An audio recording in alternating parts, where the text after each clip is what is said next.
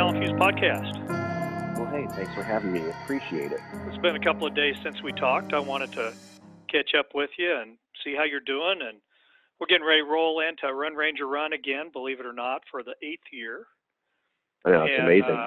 Yeah, it's amazing what's happened over the last 10 years. And, Gallant Fuse in 2020 hits its 10-year anniversary. But kind of want to get an update on where you were and let people know what the latest was that was going on with you. Okay, all right. Well, I apologize first. Have a little bit of a cold going on, so hopefully I sound okay. And you sound great. I can't even tell. Okay, good deal.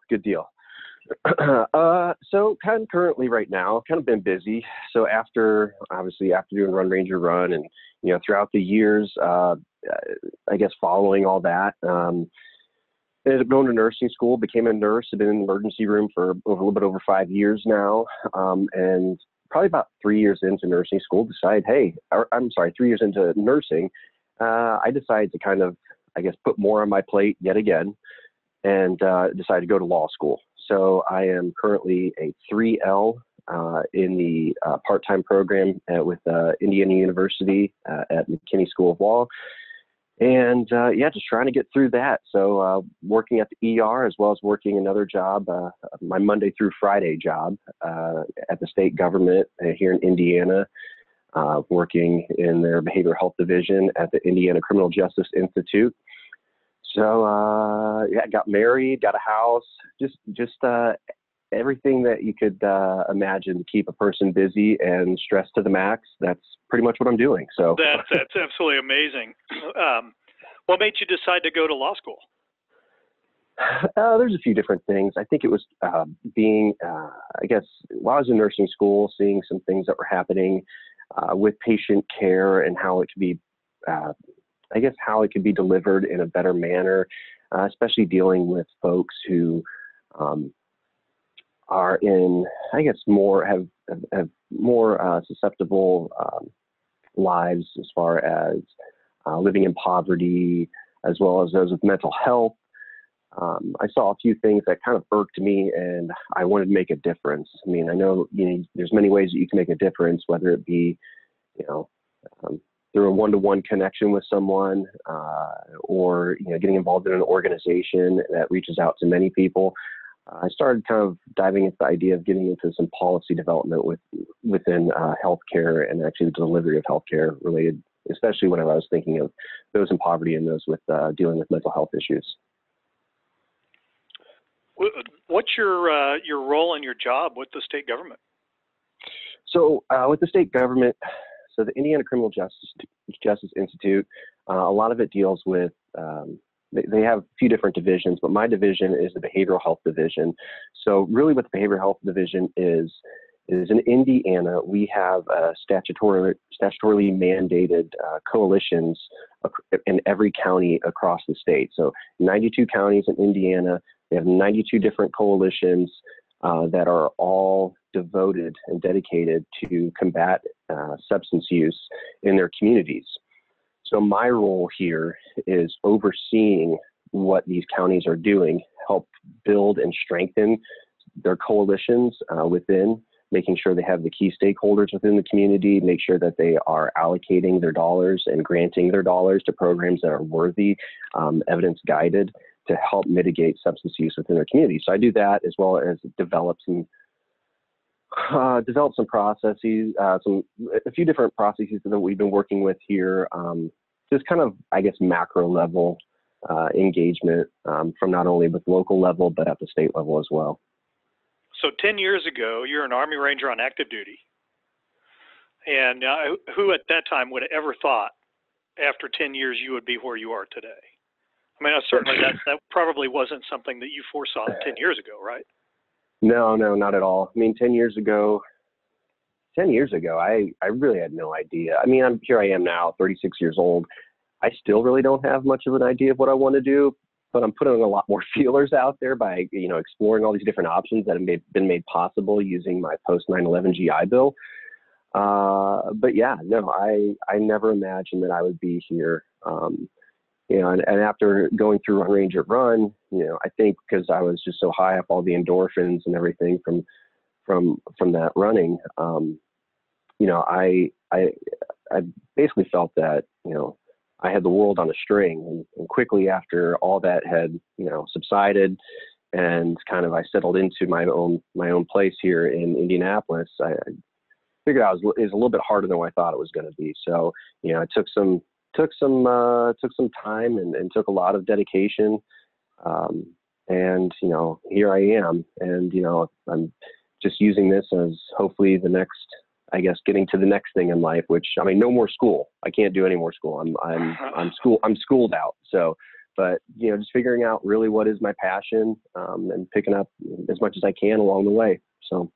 Yeah, you understated a little bit when you said transition was a little harder than you thought it was going to be, because, even when you were going through all that, you weren't sharing that with people that had surrounded you, right? So the differences or the difficulties that you were going through, even having a place to stay and relationships within your family and trying to figure out what you're going to do to make some money, all of that stuff was incredibly difficult. And I think once you connected with some local organizations there and you started building some relationships, I mean, correct me if I'm wrong, but that started helping you kind of stabilize. And then you had some folks that were challenging you and encouraging you, and that really kind of led you down the path where you are now. Yeah, which kind of, it's funny, the person that I made a big connection with here, his name is Michael Ross. He wasn't in the military, but through some of the speaking events that I had talking about Run Ranger Run, I connected with him. So he was in the School of Social Work here with IUPUI, and he was doing his practicum at the VA. Now, although not a veteran, we had a lot of commonalities, a lot of struggles that we both experienced through, relationship, marital, divorce, things of that nature, just that struggle of what it is to be a person and trying to figure out who you are. And we connected through that. I think when I got out, I don't know, I held myself to, I can only engage with veterans because they will only understand who I am. But then meeting Michael and having a lot of conversations, I found all those commonalities, and, and I would have never been able to figure that out and be able to find that out if I just, didn't throw out my vulnerabilities out there. And by engaging with conversations with him, he led me into getting a position after I'd been unemployed for, 3 months, struggling to find a job. And then, he got me into a position that entered me into healthcare. And then whenever I got into that, being a mental health clinician, next thing I know, it's like, well, I'm going to go to nursing school. So it was just that one connection that really changed everything. And to this day, actually right now, he's my boss here at the state. So, well, and that's a huge thing. And one of the things that I really love about, among the many things I love about what Run Ranger Run is it's not just veterans, right? It engages a total community. And we have family members of veterans. We have people that honor veterans that they've known, people that just want to try to find a way to give back. And we have a goal this year. Our objective is to get 5,000 registered participants that are logging miles. Last year we were a little over 3,000, so it's quite a stretch goal, but the capacity is there. We're just scratching the surface right now on really being able to get out the message. And one of the huge messages is you've got to make relationships in the civilian community, because guess what? Most of the people are not veterans. So if you limit yourself to only interacting with veterans, that's less than 6% of the population now, and that includes all the old World War II veterans. So you can't limit yourself like that. You can't look down on somebody that chose a different way to lead their life, because we're a free country. We won't have the draft. It's all our choice as to what we want to do. And I think I want to circle around to a couple of things that you had said about not sure what you want to be when you grow up. That is almost a universal message with veterans, because when they leave the military, they have this utmost mission and purpose to support and defend the Constitution and potentially lay down their life. To go from that to a job, right? That doesn't have that kind of a commitment and trust in teams. It makes it extremely difficult for someone to feel like they have started to grow up, right? Because now it becomes more of a looking in the rearview mirror and being regretful of the things that they didn't do or the things that they walked away from. And there's an extreme danger in that, because when you go down that path, then you're not growing going forward. You're not exploring. You're not, like you are, looking for opportunities, creating relationships, finding ways to test the waters in different things that you like. And it's extremely important to do that. And thank goodness that there is a program like the Modern GI Bill that provides the funding initially to move down that path and start trying to figure that out. Yeah, 100%. That's the one thing that I have, that I will, when someone asks me about what it was like in the military, was it hard to get out? The one thing that I will always talk about when we talk about Run Ranger Run, and kind of, how it was such a big part of my life, I always do mention the culture shock, right? And that's something that I think it was the number one hurdle. Say, impending divorce, my daughter being 565 miles away, me being, going through depression, that was all a big hurdle, but it all revolved around the culture shock of, going into the military. You're going in with people and you're experiencing the same emotions that they have, because you're experiencing them together in the same environment with the same circumstances. When you get out, nobody's circumstances are the same. You're doing it all alone, and it's really tough to figure out who to turn to, and it's tough to even just turn to yourself. A lot of doubts that you cast upon yourself, and a lot of anger, a lot of frustration. I remember when I was on my second rotation, I was told by this is like a DoD civilian veteran, and he ended up telling me, because he was talking about, what are you gonna do when you get out? And I said, well, this is what I want to do, blah, blah, blah. He's like, yeah, good luck with that. He's like, yeah, veteran's preference doesn't mean anything. It literally means nothing. Yeah, you may get an interview, but you're not going to be credentialed to get a job. You're going to have to start from square one. And that, I kind of laughed at that, because I had no idea the difficulty that it was going to be. And by not engaging in my community, not engaging with folks that had, around me, like Michael, I would have never got past that hurdle of that culture shock. So, which, discussing that with people who are non-veterans, they don't necessarily get it, but I think that everybody can kind of understand that feeling of experiencing something all by yourself and being alone and having nobody to turn to. And I try to draw a lot of similarities between that feeling and the actual transition portion of getting out and figuring out who you are and who you're going to be. So that's brilliant. Yeah.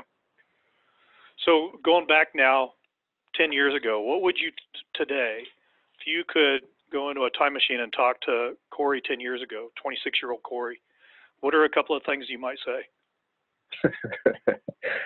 So first, don't try to figure this marriage out, because it's already failed, and you're going to save yourself a lot of time and a lot of anger and frustration. Just let it be. Let it be.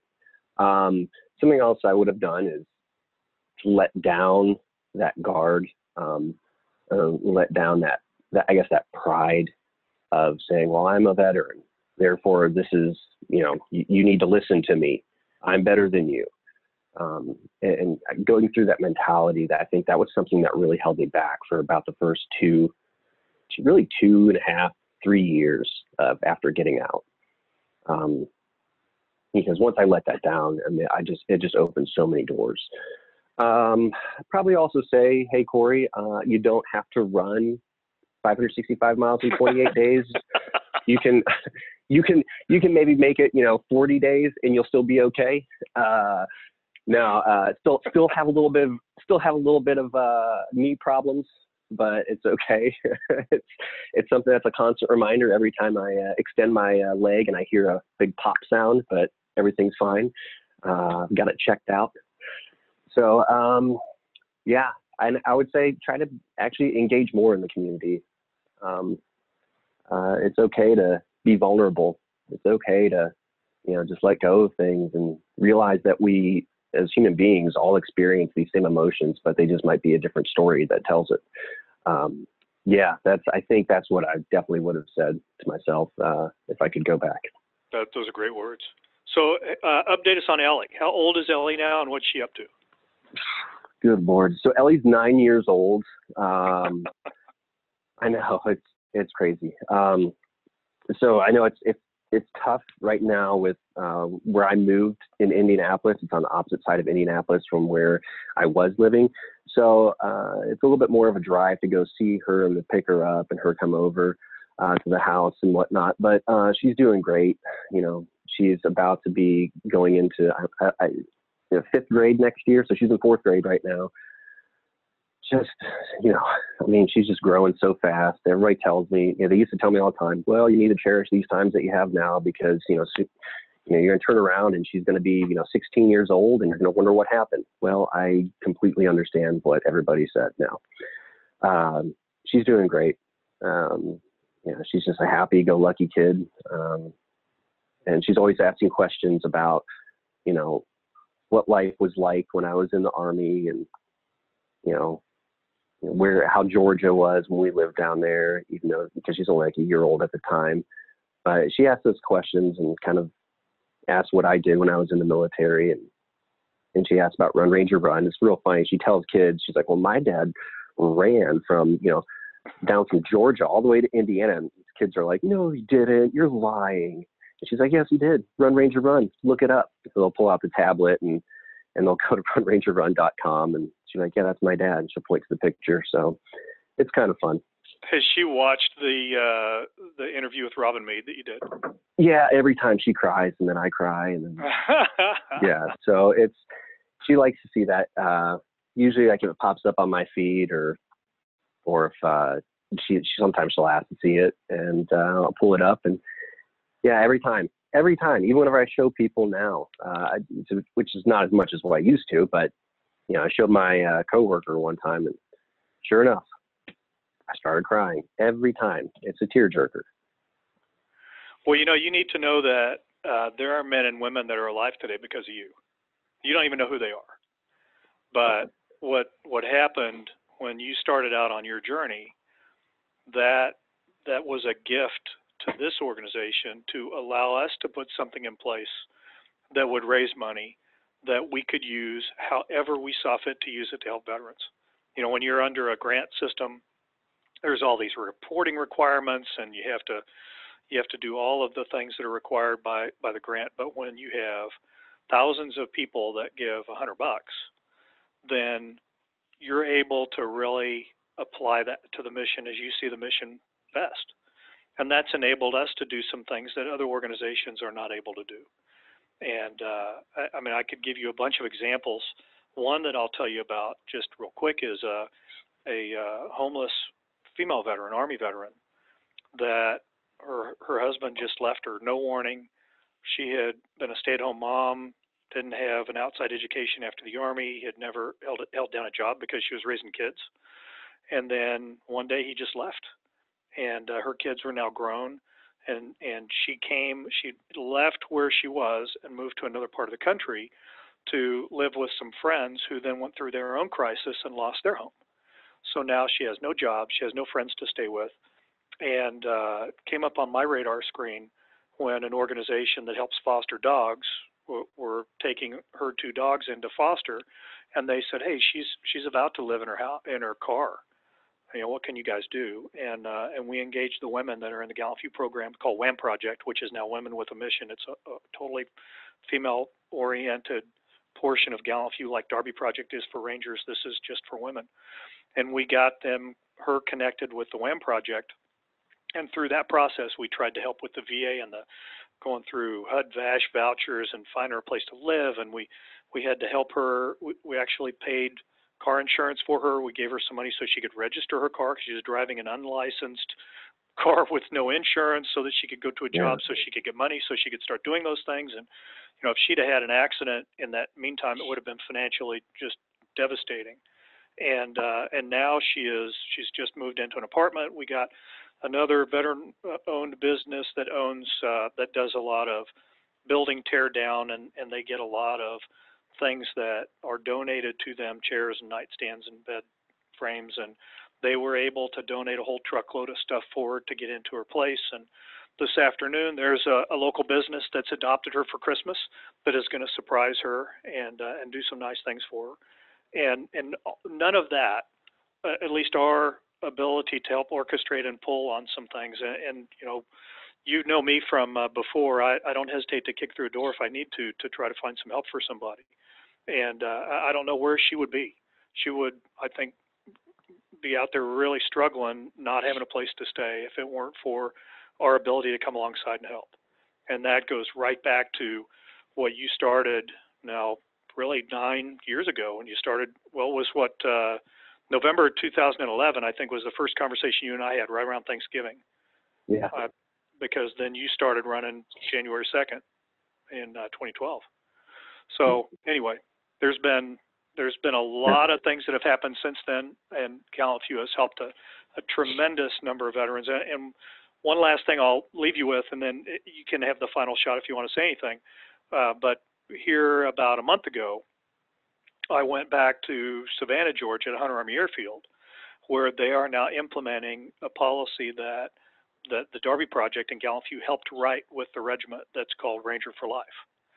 And it was a day and a half of seminars that were provided by Ranger veterans and some nonprofits and some other organizations, educational institutions, and financial folks that came in and spoke to nearly 1,000 Rangers.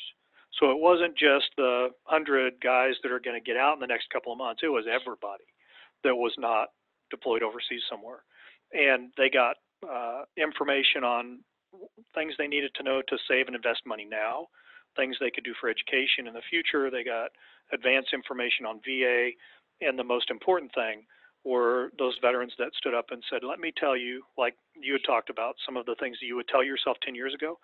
Let me tell you what I would have told myself 10, 20, 30 years ago, because that's where you are now, right? Because those of us Ranger veterans that were addressing them had sat in their seats at some point in the past. Maybe beret color was different, uniform camouflage pattern was different, but stood in that same formation. And it's incredibly valuable to be able to do that. And again, that has been something that we have been working on for the last 10 years, and it would not have come about without the resources that we're able to muster through Run Ranger Run.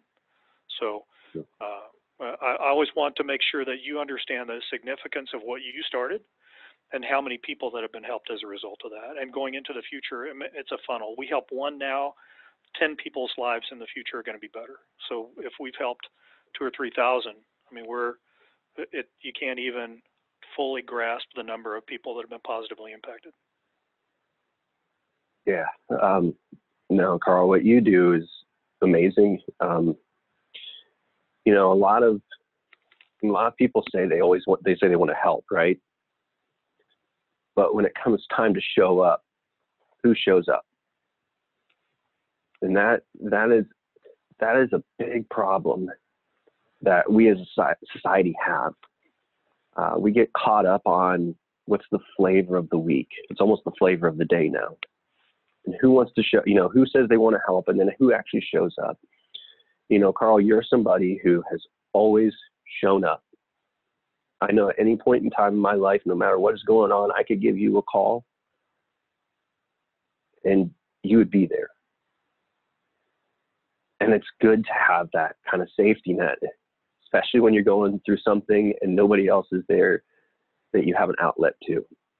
And so what you do and what everybody does with Gallant Few, Run Ranger Run, is amazing. And you say something that always, when you talk about, what the impact that Run Ranger Run has had, those stories, they mean something to me because there's that shared experience of being at your lowest point. I don't know who that person is. I don't know how they got there, but I know that feeling. And I think we all know that feeling. So when I hear these stories and I hear about people showing up who say they want to help and they actually do, and they actually lighten the load that someone is carrying just so they can get past that hurdle is something amazing. And I appreciate everything that you do and that you have done and you are going to do. It's people like you that should be celebrated more often. So, you know, and you said, you know, something that I had started, you know, I didn't start it. I just had an idea. I had an idea, and it would never happen if you wouldn't have if you didn't, you know, if you said no. If you just said no, this would never happen. You know, Gallant Few was in its beginning stages at this point in time, and you know, you took a risk on me, and you saw the potential, just like you see the potential in all these other folks that you're helping. So, saying yes to potential, saying yes to someone who is at their worst is really what makes the difference. So it's not me that I came up with Run Ranger Run. We came up with Run Ranger Run. And, you know, ever since, you know, that first year, you and everybody that's helped with it has taken it to a different level each year, surpassing the previous. So I appreciate everything that you have done, and I appreciate everybody that has been a part of this. So, yeah. Well, Corey, I greatly appreciate that. I mean, there are so many volunteers that participate and that put together teams and that share information. It truly is a humbling thing to be part of. And so, hey, well, Merry Christmas, and congratulations on getting married. That is awesome. You have an absolutely stunningly gorgeous bride, because I've snooped your Instagram pictures. And yeah, I look forward to meeting her someday. And we want to, when your school schedule allows, or subsequent work schedule, we want to get you out here to one of the vet expos. Yeah, I know. I was just talking to her about that just the other day too, just about how nice it will be when school slows down and we'll be able to do these things that, you know, that are out there and connect with people. And, you know, the Vet Expo was one of the things that I mentioned to Allison. So awesome. Well, so everybody out there that's listening to this, go to runrangerrun.com. We are in registration now, and the actual event kicks off the 1st of February, but we've got all kinds of things that are happening around the country. And we even last year had a sailor that ran laps around a ship in the ocean to log Run Ranger Run. So it doesn't matter where you are. One of these days we'll get an astronaut to do it, but for now, you know, we'll take what we can get. So Corey, again, thank you. Merry Christmas, Happy New Year, and good luck in school. Hey, well, thanks for having me on here, Colin. And yeah, Merry Christmas, and to you as well. And I hope that you have a Happy New Year. Thank you, sir. You take care. All right, take care. Way. All the way. Bye-bye. Bye.